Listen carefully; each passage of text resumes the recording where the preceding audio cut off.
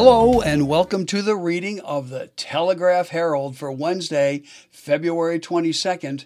And this is IRIS, the Iowa Radio Information Services Network for the Blind and the Disabled. And I am your reader, Peter Welch. All right, let's see what's going on here in the paper today.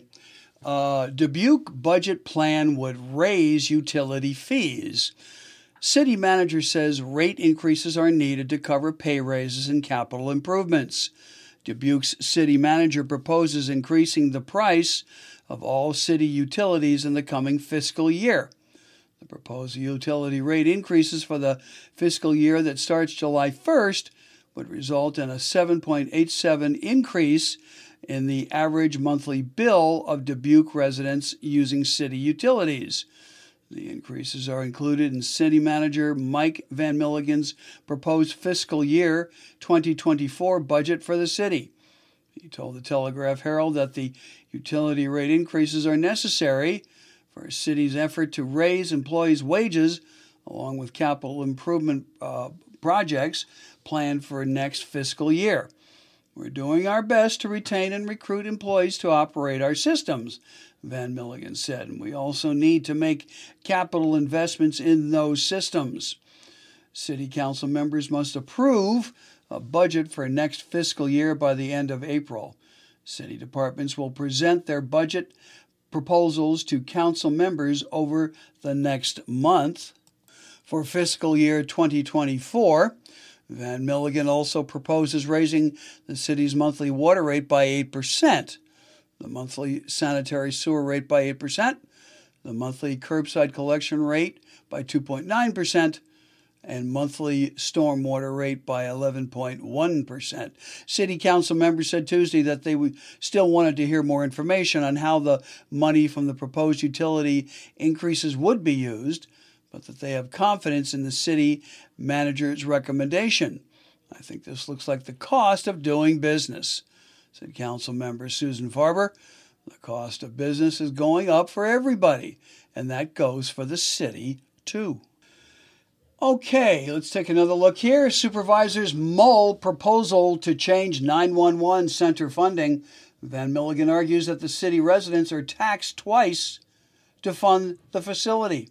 Dubuque City Manager Mike Van Milligan on Tuesday once again asked to reshape a partnership with Dubuque County that funds the entity's shared 911 dispatch center, claiming city residents are taxed twice. An agreement between the two local governments has been unchanged for more than 20 years.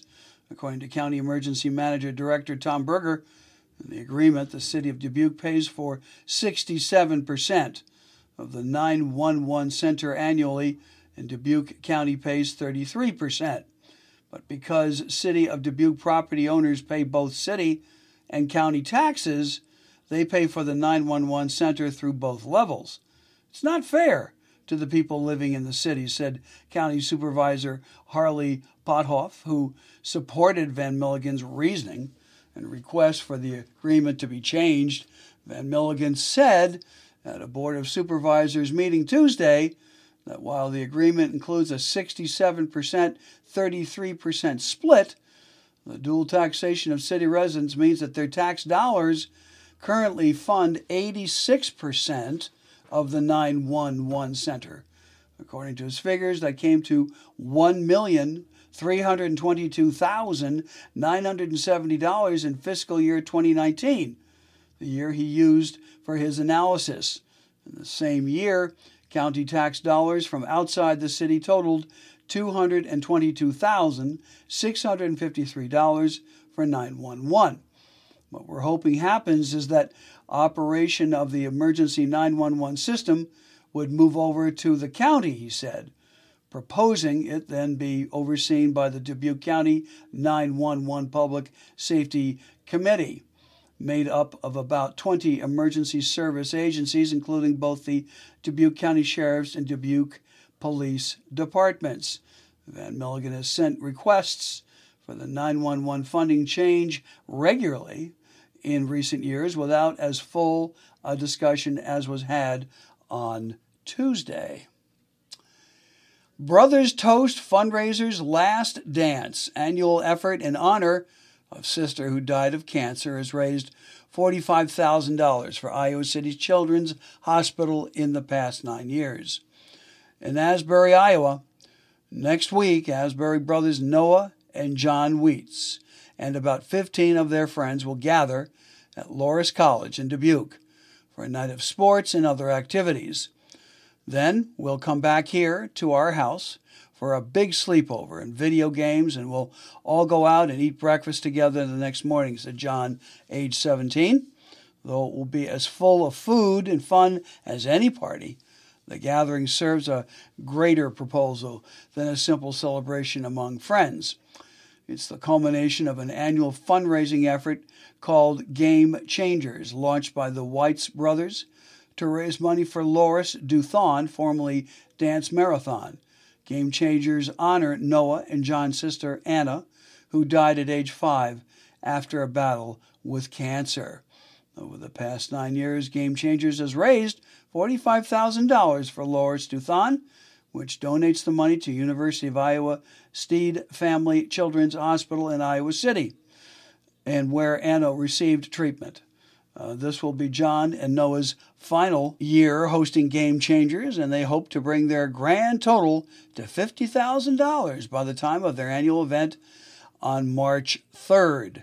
It's an important cause to me, and it's nice being able to have fun and raise money for a really good cause, said Noah, age 21, and a senior at Loras.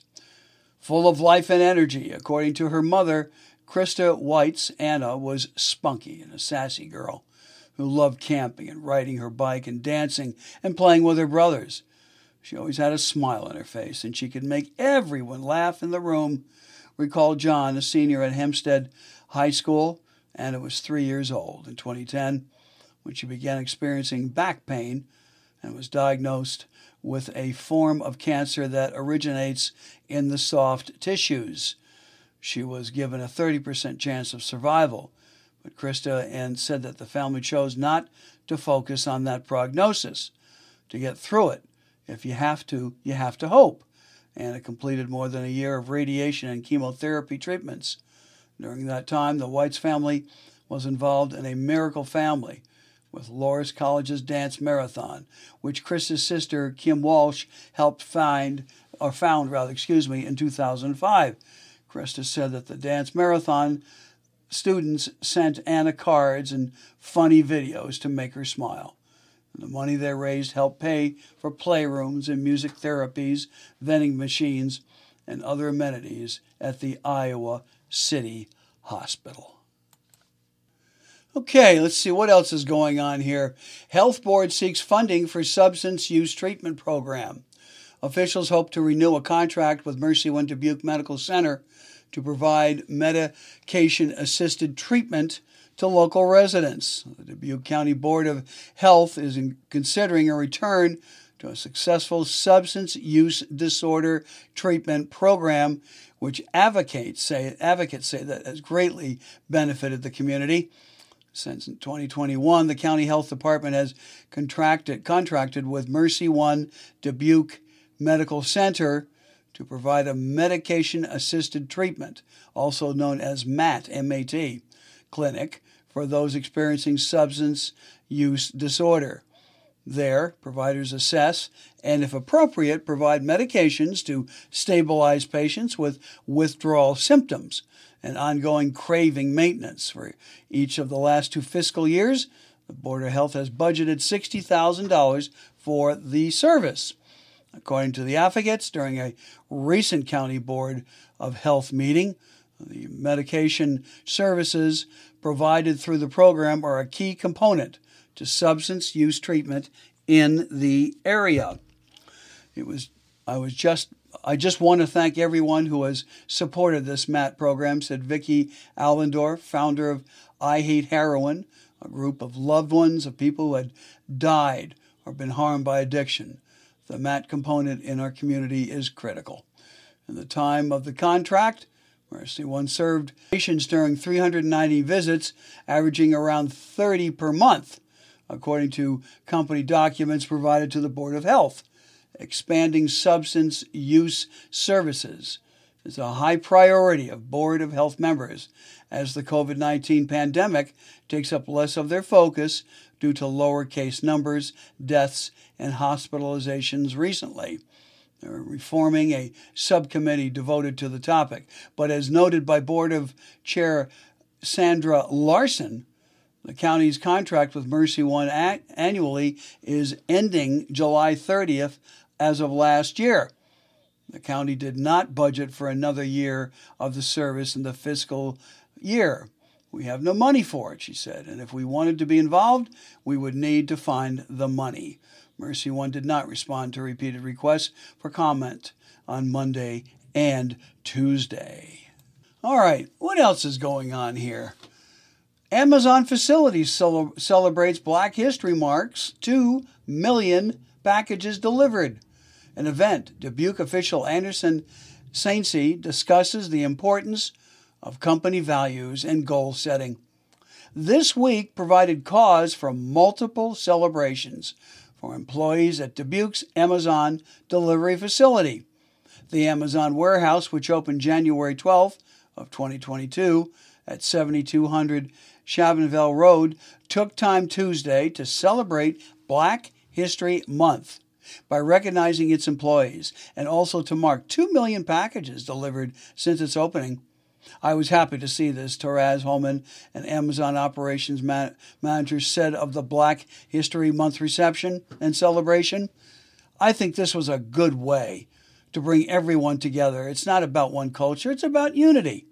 Anderson Sainsey spoke with a group of Amazon employees as part of the event. Sainsey is the director of the City of Dubuque's Office of Shared Prosperity and Neighborhood Support, and also the first black man elected to the Dubuque Community School Board. Black history is not just 1 month, Sainsey said. For a lot of us, it's 365 days a year. It's a lot of work to not only make everyone feel included every single day, but also be their authentic self every single day. Sainsey told employees to focus on setting goals for their future, and he also told the facility's leaders to make sure that their employees knew the company's values and how each employee contributes to those values. Let's not just talk about Black history without actions, he said. If you're winning right now in the organization or community and the people around you are not winning, then you're not winning. It's one thing to talk, but people need to see what they can be. Christina Long and Lynetta Tucker, who have been Amazon associates in Dubuque since June, both said that the facility stresses teamwork, giving everyone a chance to be included in the workplace. Our leadership is pretty hands-on and involved much in every aspect of the job, Long said. The job is not done without the whole team, Tucker added. It's not just about one person. Dubuque's Amazon facility also is the process of launching a BEN, that's B-E-N, or Black Employee Network Affinity Group, which should be fully up and running by April, according to Hannah Yeager, lead on road execution at the facility. It will focus on advocacy so that Black employees' voice is heard, she said. It will also provide resources on how to build a resume and leadership skills. The facility donated $2,000 this month, to Dubuque Black Men Coalition to support the group's efforts in the community. The Dubuque Amazon facility also marked delivering 2 million packages in its 60-mile radius since opening. The facility officially hit the milestone on February 10th. Okay, now it's time to go to the Dubuque and Tri-State News Briefs section of the paper. Police, armed man breaks facial bone of Platteville officer in Platteville, Wisconsin. Police said that a man with a knife struck and injured a Platteville police officer on Monday. Platteville police responded at 3:58 on Monday to the area of Madison and Jefferson Streets for a report of a man on the street with a knife who was threatening people and damaging property, according to an online announcement. Officers located the man, Huel C. Bauman Jr., age 23, of Platteville, standing in the yard of a residence. The announcement states that as officers were speaking with Bowman, he suddenly lunged at an officer and struck an officer in the face. Lieutenant Josh Grainbant said that Bowman struck the officer, Sergeant Paul Rellinger, with his fist. Rellinger suffered a split lip and a broken facial bone and sought medical treatment for his injuries. The announcement stated that Rellinger is currently off duty as a result of his injuries. Bowman fled the scene on foot, and officers were able to apprehend him after a struggle. Officers deployed a stun gun and pepper spray. Officers recovered a knife near Bowman when he was arrested. Authorities transported Bowman to Southwest Health in Platteville for medical clearance. Bowman allegedly spit, at emergency personnel at the hospital. He was eventually transported to Grant County Jail. The Post states that multiple charges will be forwarded to the Grant County District's Attorney's Office for review. It is still an active investigation, Grainbant went on to say. Ice storm warning for Dubuque and County 5. Other local counties, an ice storm warning will cover a significant portion of the tri-state area, including Dubuque County starting today. The National Weather Service issued the warning for 9 a.m. today to 6 p.m. Thursday, February 23rd, for a large area that includes Clayton, Delaware, and Dubuque counties in Iowa, Grant and Lafayette counties in Wisconsin, and Joe Davis County, Illinois. The NWS warns that significant icing is expected as snow and sleet hit the area, along with wind gusts of up to 45 miles per hour. Power outages and tree damage are likely due to the ice and strong winds, states the NWS. Travel could be nearly impossible. The hazardous conditions will impact the commutes Wednesday evening and Thursday morning. Travel is strongly discouraged. If you must travel, keep an extra flashlight, food, and water in your vehicle in case of an emergency. Prepare for possible power outages. The ice storm warning does not extend south to include Jackson and Jones counties in Iowa, which are under a winter weather advisory. Crawford and Iowa counties in Wisconsin will be under a winter storm warning. World War II era ship set for Dubuque return in September. A World War II era landing ship will return to Dubuque later this year. The USS LST-325 will visit Dubuque in early September, Travel to Dubuque announced on Tuesday. A press release states that public tours of the ship will be available. The LST-325 stands for U.S. Navy Landing Ship Tank. It was designed to quickly offload troops or vehicles without needing to make port at a dock or pier. This particular ship served as a hospital ship, returning wounded military personnel back to England from the beaches of Normandy. Its first visit to Dubuque in August 2018 drew more than 16,600 visitors, with a 75% of those visiting coming from more than 50 miles outside Dubuque, according to the tourism officials. Additional details about the Dubuque visit will be announced later on. And then we have one police report. The Dubuque Police and Dubuque County Sheriff's Departments reporting that Adrian D. Johnson, age 33, a resident of the Hillcrest Family Services residential facility at 1160 Sepal Road, was arrested at 3:51 a.m. Tuesday at the facility on a charge of assault. All right, now it's time to look at the opinion page of the Telegraph Herald for this Wednesday, the 22nd of February. And this is a letter to the editor, and this is by Olivia Hill, and it's titled, "Schools Should Start Later in the Morning." Schools in Dubuque should have a 9 a.m. start time because it benefits teams in their academic performance and their overall health. Waking up at 6 a.m.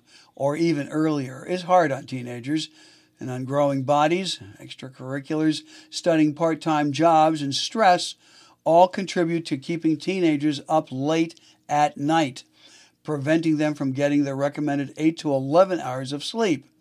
However, the main factor that contributes to a lack of sleep may be biological. Changes during puberty causes teens to stay up later, especially changes with their circadian rhythm. A recent opinion piece from Scientific American magazine emphasizes that the circadian rhythm is the natural 24-hour cycle that affects behavior and the ability to fall asleep at night. The article agrees with the fact that the inadequate sleep leads to countless negative health consequences that impact students' ability to learn.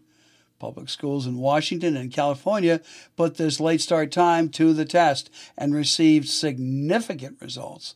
Honoring teenagers' biological needs will benefit their schoolwork and academic readiness and eventually create adults who can thrive through their futures. If everyone is always pushing for the best thing for students and teenagers, why is action not being taken to set them up for a better future? It starts with a later start time in Dubuque schools and eventually schools throughout the country. And again, that was written by Olivia Hill. This next is also written by Olivia Stetcher. Same for first name, but different name, last name. Iowa should sanction dance team as a sport. The Iowa High School Athletic Association should consider sanctioning dance as a sport in Iowa. Many believe that dance is just an art. However, dance requires athleticism, coordination, endurance, and multiple hours of training. Dance is highly competitive and very entertaining, like many sports. While participants in sports like swimming and diving are slowly decreasing, dance has increasingly become more popular over the years, especially in the state of Iowa. Not only are studio teams multiplying, but so are high school dance teams. Because of this popularity, almost all states surrounding Iowa have been sanctioning dance, with Minnesota sanctioning it as early as 1996. The 47th Iowa State Dance Championship in 2022 had the highest amount of participants, routines, and schools competing ever, with a total of 255 high school dance teams. And this number will continue to leap forward. Not only is dance an expanding sport, but the Iowa Dance State Championship is the largest state dance championship in the nation. Therefore, I urge the state of Iowa to sanction dance as a sport with the thousands of participants and hundreds of dance teams across the state. And again, that was written by Olivia Stetcher. And this last one, abolish death penalty to spare the mentally ill. And this is written by Nicholas Moroney. People with mental disabilities should not receive the death penalty. The only way to accomplish this is to abolish the death penalty in the United States as a whole. A leading mental health group, Mental Health America, estimates that 5 to 10% of all death row inmates suffer from severe mental illness. Cecil Clayton was executed on March 17, 2015 in Missouri.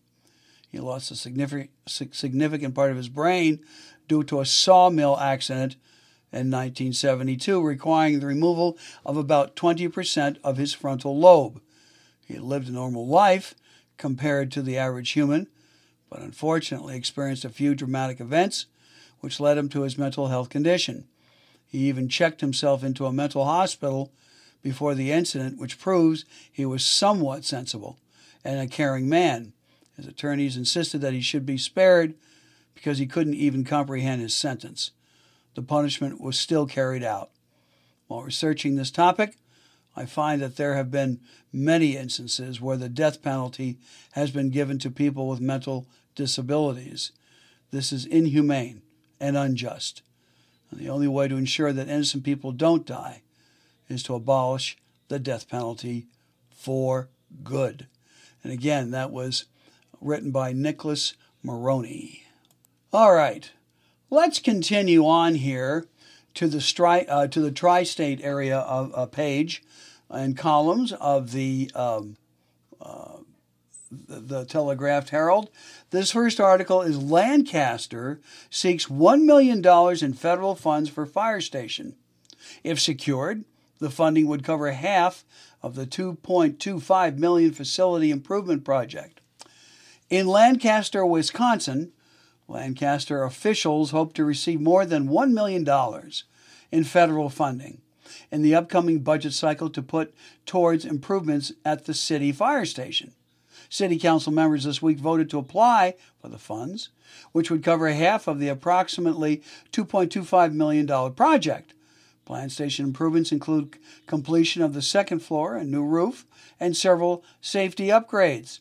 This is exactly the kind of project that this federal program likes to fund, Fire Chief Steve Brown said, and told council members, if you're going to move forward with this project, now is the time. The $1 million would come from congressionally directed spending in the upcoming budget process. Similar funding has been allocated previously to fire station projects in Platteville and Prairies du Chien. The city was informed of its eligibility earlier this month by U.S. Senator Tammy Baldwin's office, and applications are due by Tuesday, the 28th of February. That left city officials with a short turnaround time to consider if they wanted to move forward with the project. City Administrator David Carlson said that he was supportive of the project, but warned council members that applying for the grant did come with some financial responsibilities. If the federal funding is received, the city would have to submit a $1.1 million match. The Lancaster Fire EMS Group has pledged $300,000. The surrounding townships are expected to cover about 40% of the remaining cost, leaving the city with about $495,000 to cover. Carlson reminded council members that those figures represented a best-case scenario, and that it would be best to plan to cover the full $1.1 million just in case, as it's not guaranteed that the other parties will contribute expected totals in full. If we get the funding, we don't have to take the money, Carlson said, but you'd be saying, all right, Senator, you worked hard in Congress to pass this, but you know what? We can't come up with that match. And then don't even plan on asking for direct legislative again. Despite the warning, council members seemed optimistic and excited about the federal funding opportunity. The motion to apply for the funds passed 6-0. Council President Shane Labuda was absent, and council member Sarah Burks experienced technical issues that prevented her from voting over Zoom. Here's some news briefs right now here in the paper. Scholarships available for River Museum camps in Dubuque. The Dubuque Museum is offering a limited number of scholarships for students who attend educational programming. A fundraising campaign during the 2022 Captain's Ball resulted in more than $30,000 available for scholarships at National Mississippi River Museum and Aquarium, according to a press release. The money will support students and families in need to attend day camps in the coming year.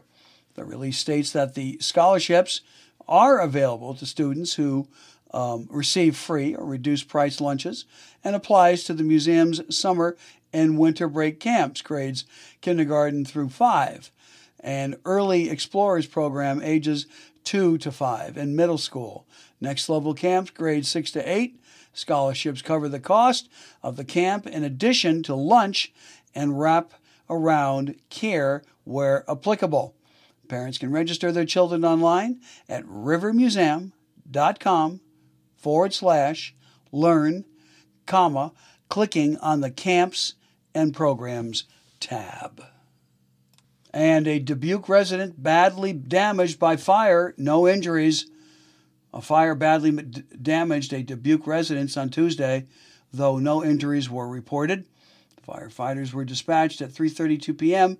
to 3241 Sheridan Road in northern Dubuque after a blaze broke out in a second-floor bedroom of the two-story single-family home.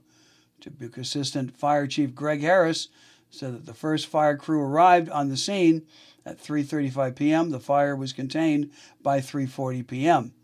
A total of 15 fire department personnel from 3 crews responded.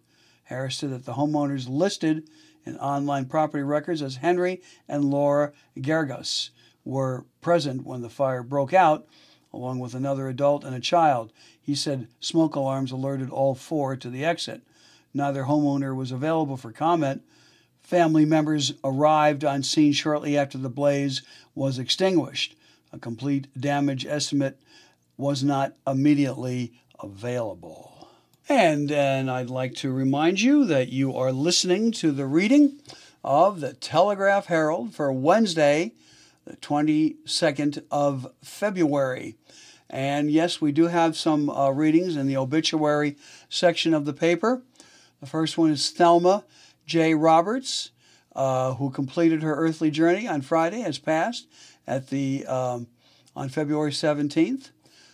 The family will greet friends on Friday, February 24th at the Cathedral of St. Raphael in Dubuque from 9 to 10:30, where a Mass of Christian burial will be held at 10:30 with Friar Tennis Quint officiating. Burial will be in Linwood Cemetery, Leonard Funeral Home and Crematory. Dubuque, Iowa, is assisting the family. Carol Gullick, age 84, passed away on Thursday, the 16th of February. Visitation will be from 9:15 to 10:15 a.m. on Saturday, February the 25th at Raphael Cathedral, followed by Mass of Christian burial at 10:30 a.m. Interment will be in Mount Calvary Cemetery. A live stream of the funeral mass may be viewed at www. And I'll spell this EGELHOFSIEGERT Casper.com. And let's see what else is happening here. Bernard Schroeder has passed away on Monday, the 20th of February at Luther Manor in Dubuque, Iowa.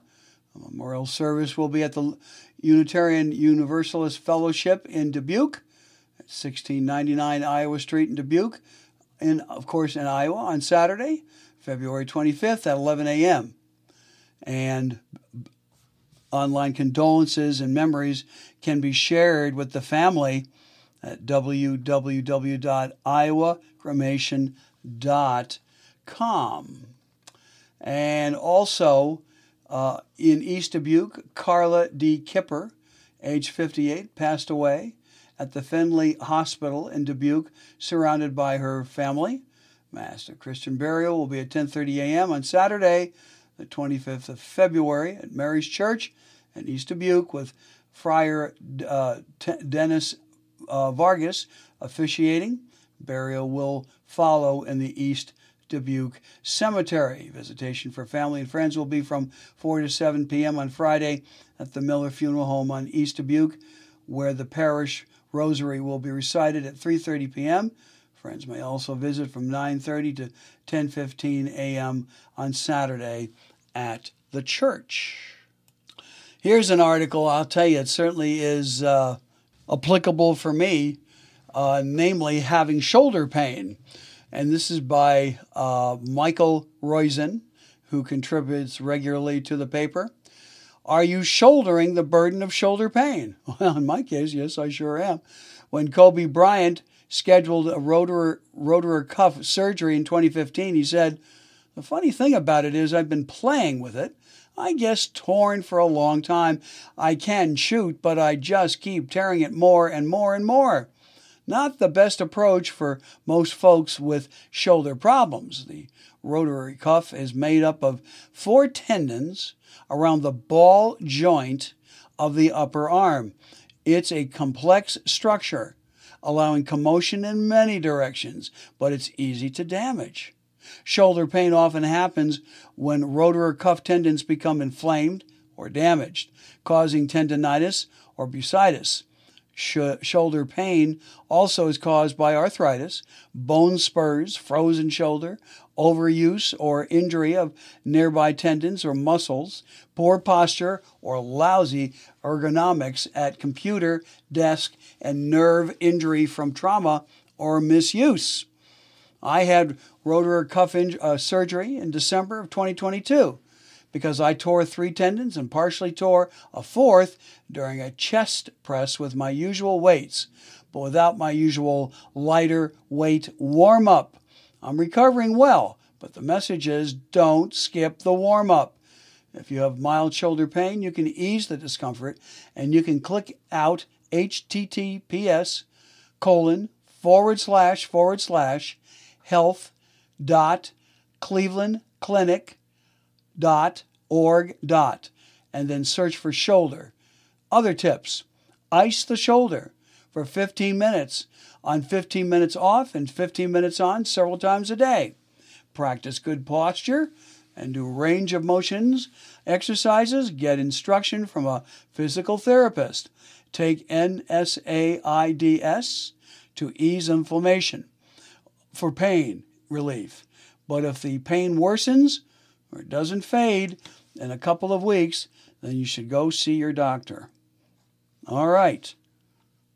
Well, here's my favorite part of the program, lifestyle, and it's about food. Oh, goodness gracious. I am looking at a picture right now of a bowl of pasta. It's pesto.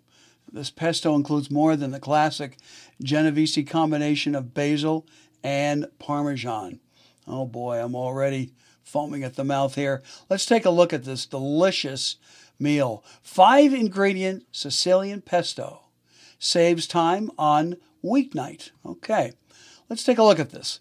Weeknight pasta might sound like it takes too much time, but a Sicilian no-cook pesto will be ready in the time it takes to boil the water and cook the pasta. This recipe from our book, Tuesday Night Mediterranean, which features weeknight-friendly meals from the region, calls for just 5 ingredients to create a sauce that requires only a blender and minimum knife work. Though the most common pesto is the classic Genovese combination of basil and Parmesan, we loved a version we found in Sicily that also includes 2 of the island's premier products, pistachios and ricotta. We blend them all with chives for additional freshness, while the pasta cooks until al dente, and incorporating a bit of the starchy pasta water helps thin the sauce and make it cling to the noodles. There's no need to grate the Parmesan, the nuttiness of which complements the pistachios. Simply cut it into chunks and toss the pieces into the blender. The pesto is good on a wide variety of pasta shapes, but the hollow centers and surface ridges of rigatoni do a particularly good job of gripping the rich, creamy sauce. We're usually fans of toasted nuts, but this is the case where raw pistachios are best. Their bright color and natural sweetness are key for a vibrant, full, flavored pesto. Okay, now let me give you the recipe. This is rigatoni with pistachios, ricotta, and herb pesto. And start to finish to prepare this meal, 25 minutes. And it will serve 4 to 6 people. Here you go. 1 pound of rigatoni or other short tubular pasta. Kosher salt and ground black pepper. 1 1/3 cups of whole milk ricotta cheese. 3/4 cup of raw pistachios, plus 2 tablespoons of finely chopped pistachios. 2 tablespoons of extra virgin olive oil, plus more to serve. 2 ounces of Parmesan cheese without rind, cut into 4 or 5 pieces. 1/2 cup of lightly packed fresh basil, and then 1/4 cup roughly chopped fresh chives. All right, now here's how you make it. In a large pot, bring 4 quarts of water to boil. Stir in the pasta and 1 tablespoon of salt. Then cook, stirring occasionally until al dente. Reserve 1 1/2 cups of the cooking water. Then drain the pasta and return it to the pot. In a blender, Combine the ricotta, the whole pistachios, the olive oil, Parmesan, basil, chives, a half a teaspoon of salt, and a quarter of a teaspoon of pepper.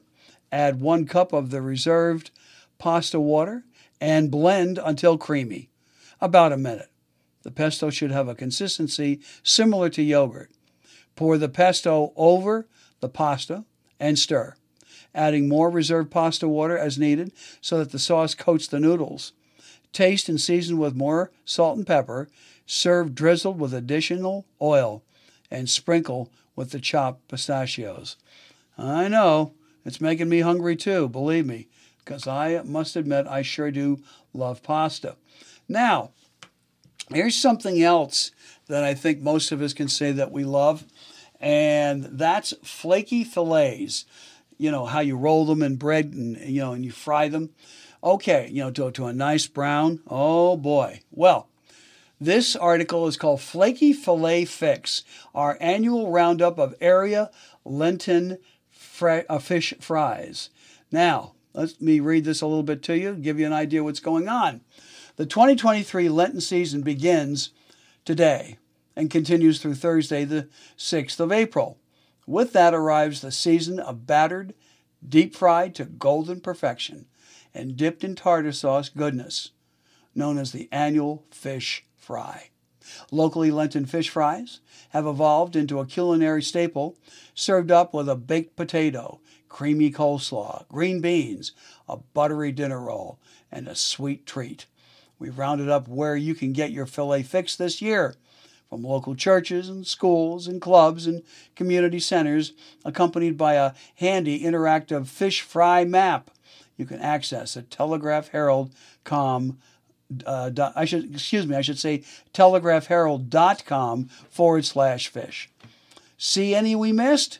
Well, contact features editor Megan Gloss, and here's the number for that, 563-588-5638, or Megan.Gloss, Gloss, at thmedia.com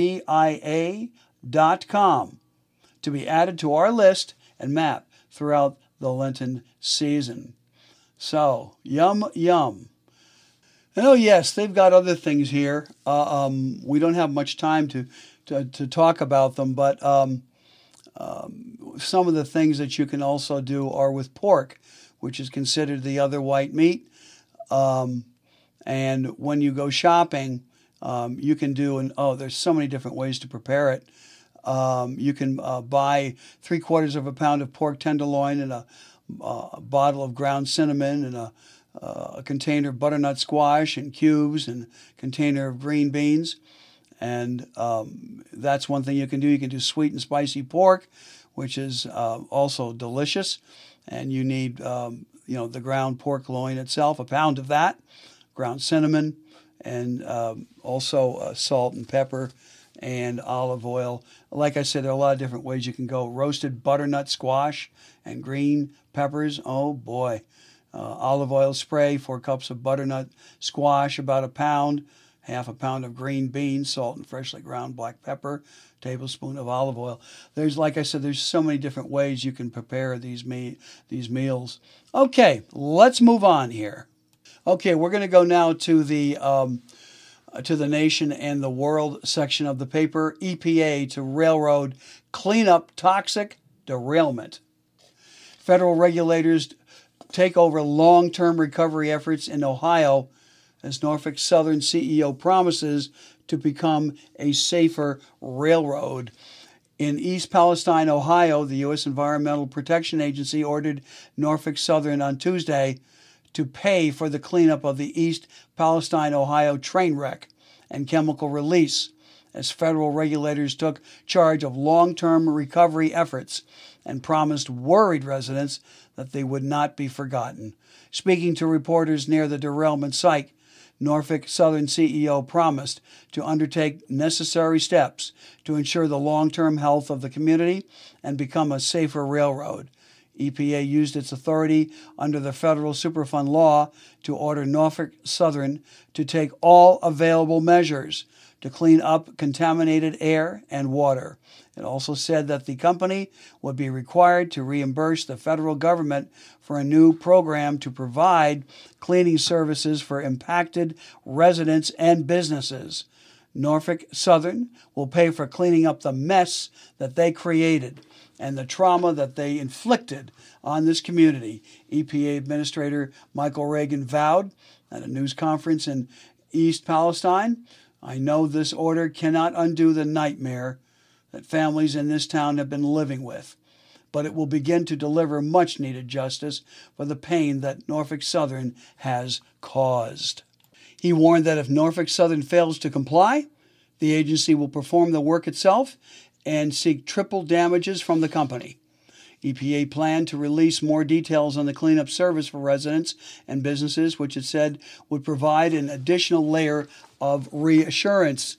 The agency said that it order marked the end of the emergency phase of the February 3rd derailment and the start of long-term remediation.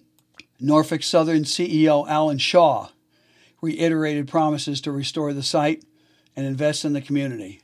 From day one, I've made the commitment that Norfolk Southern is going to remediate the site. We're going to do continuous long-term air and water monitoring. We're going to help the residents of this community recover. And we're going to invest in the long-term health of this community. And we're going to make Norfolk Southern a safer railroad, he told reporters. Jeff Zalek, who lives with his 100-year-old mother, just blocks from the derailment site, said that he's waiting for the home to be cleaned before moving back. He said that there's still a chemical smell inside, though not nearly as bad as a week ago. The walls need scrubbing, and he wants air purifiers installed before allowing his mother back. I just want to make sure she's safe, he said. She's ready to come home. She cries every day. In a tweet sent after the EPA announcement, President Joe Biden said that the Trump administration and other elected officials hampered efforts to improve rail safety. We'll continue to hold rail companies accountable when they fail to put safety first. But first, we've got Norfolk Southern's mess to clean up, he said. I want affected residents to know that we've got your back.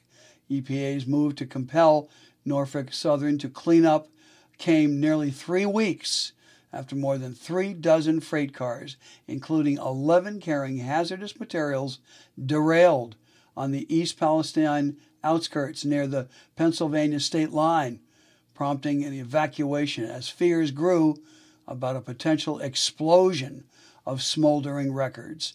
Officials seeking to avoid an uncontrolled blast intentionally released and burned toxic vinyl chloride from 5 rail cars, sending flashes and black smoke high into the air. That left people questioning the potential health impacts, even as authorities maintained that they were doing their best to protect people. Ohio Governor Mike DeWine assured the residents that they will not be left to handle the aftermath on their own once public attention turns elsewhere. We understand that it's not just about today. It's not just about 2 weeks from now. He said people have long-term concerns, and we're going to do everything we can to stay at this. Okay, let's go to Mardi Gras. Mardi Gras brings joy but worry over violent crime.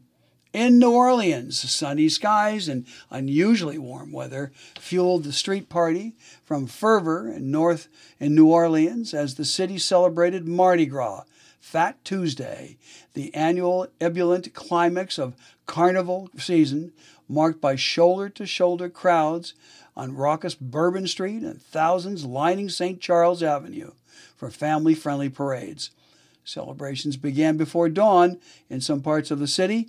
TV crews captured images of the North Side Skull and Bones gang, skeleton costumed revelers, spreading out through the trim area to awakening people for Mardi Gras. As the sun rose, parade watchers were already clamming pots along the parade route and Barbecue smells wafted through the central business district. Revelers were undeterred by violence that marred a glitzy weekend parade. Gunfire that broke out during a parade Sunday night left a teenager dead and 4 others injured, including a 4-year-old girl. Police quickly arrested Mansour Majobi, age 21, for illegally carrying a weapon, then upgraded the charge to second-degree murder. Officials stressed Monday that the shooting was an isolated event. It is discouraging, but it's not going to stop me from coming, said Roz Walker, age 55. She and her friend Tracy Dunbar, our Baton Rouge residents, were among the crowd awaiting the parades of the Zulu Social Aid and Pleasure Club and the Rex organization. They've been visiting New Orleans on the Mardi Gras for decades. Hong Kong pulls visa for man behind gene-edited baby's claim. In Beijing, Hong Kong on Tuesday revoked a visa that granted to a Chinese scientist who set off an ethical debate 5 years ago with claims that he made the world's first genetically edited baby, pulling it hours after he announced his research plan in the financial hub. He, Kui, shocked the world in 2018 when he announced that he had altered the embryos of twin girls, with many in the scientific community criticizing his work as unethical. He was convicted by a mainland Chinese court in 2019 of practicing medicine without a license and sentenced to 3 years in prison with a fine of 3 million yen. That turns into $445,000. 10 months after his release, he announced in Beijing on Tuesday that he had been granted a Hong Kong visa and was in contact with universities, research institutions, and companies in the financial hub. He said he would consider working in Hong Kong if there were any appropriate opportunities, and that he also plans to research gene therapy for rare hereditary diseases. My scientific research will comply with the ethics code and international consensus on scientific research, he said in a brief news conference. In Jerusalem, Israeli president urges consensus after judicial changes pass. Israel's president on Tuesday called on Prime Minister Benjamin Netanyahu coalition to seek dialogue and compromise after it pushed ahead with a controversial judicial overhaul and a turbulent parliamentary session overnight. Isaac Herzog said it was a difficult morning following the late-night parliamentary vote that saw 2 contentious pieces of legislation pass a preliminary hurdle.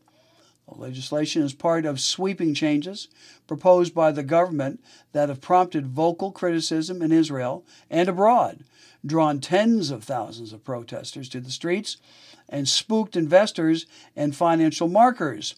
On Tuesday, the dollar gained over 2% against the shekel, which is continuing a month-long slide that has seen the Israeli currency lose over 5% of its value against the dollar. Several Israeli companies have said that they are withdrawing money from the country, while Israeli newspapers have reported even larger withdrawals of cash as investors have grown jittery about the business climate. Critics say that the judicial overhaul underway will concentrate power in the hands of the ruling coalition in Israel's parliament, the Knesset, and erode the democratic system of checks and balances. Netanyahu and his allies insist that the changes will better curb an overly powerful Supreme Court. All right, let's see. What else do we have here? The last little piece of news here. Biden, U.S. allies will not waver in Ukraine. While U.S. President was in Poland, Russia announced it would suspend participation in the last nuclear arms control treaty. In Warsaw, Poland, President Joe Biden on Tuesday warned of a hard and bitter days ahead as Russia's invasion of Ukraine nears the 1-year mark, but vowed that no matter what, the United States and allies will not waver to supporting the Ukrainians people. A day after his surprise visit to Kyiv, Biden used a strongly worded address in neighboring Poland to praise allies in Europe for stepping up over the past year and to send a clear message to Russian Vladimir Putin that NATO will not be divided and we will not tire. And that just about does it here for the reading of the Telegraph Herald for February 22nd on a Wednesday. And this is Peter Welch, your narrator. And I want to thank you for listening to us today here on IRIS, the Iowa Radio Information Services Network for the Blind. Take care and be careful with that weather coming. Bye-bye now.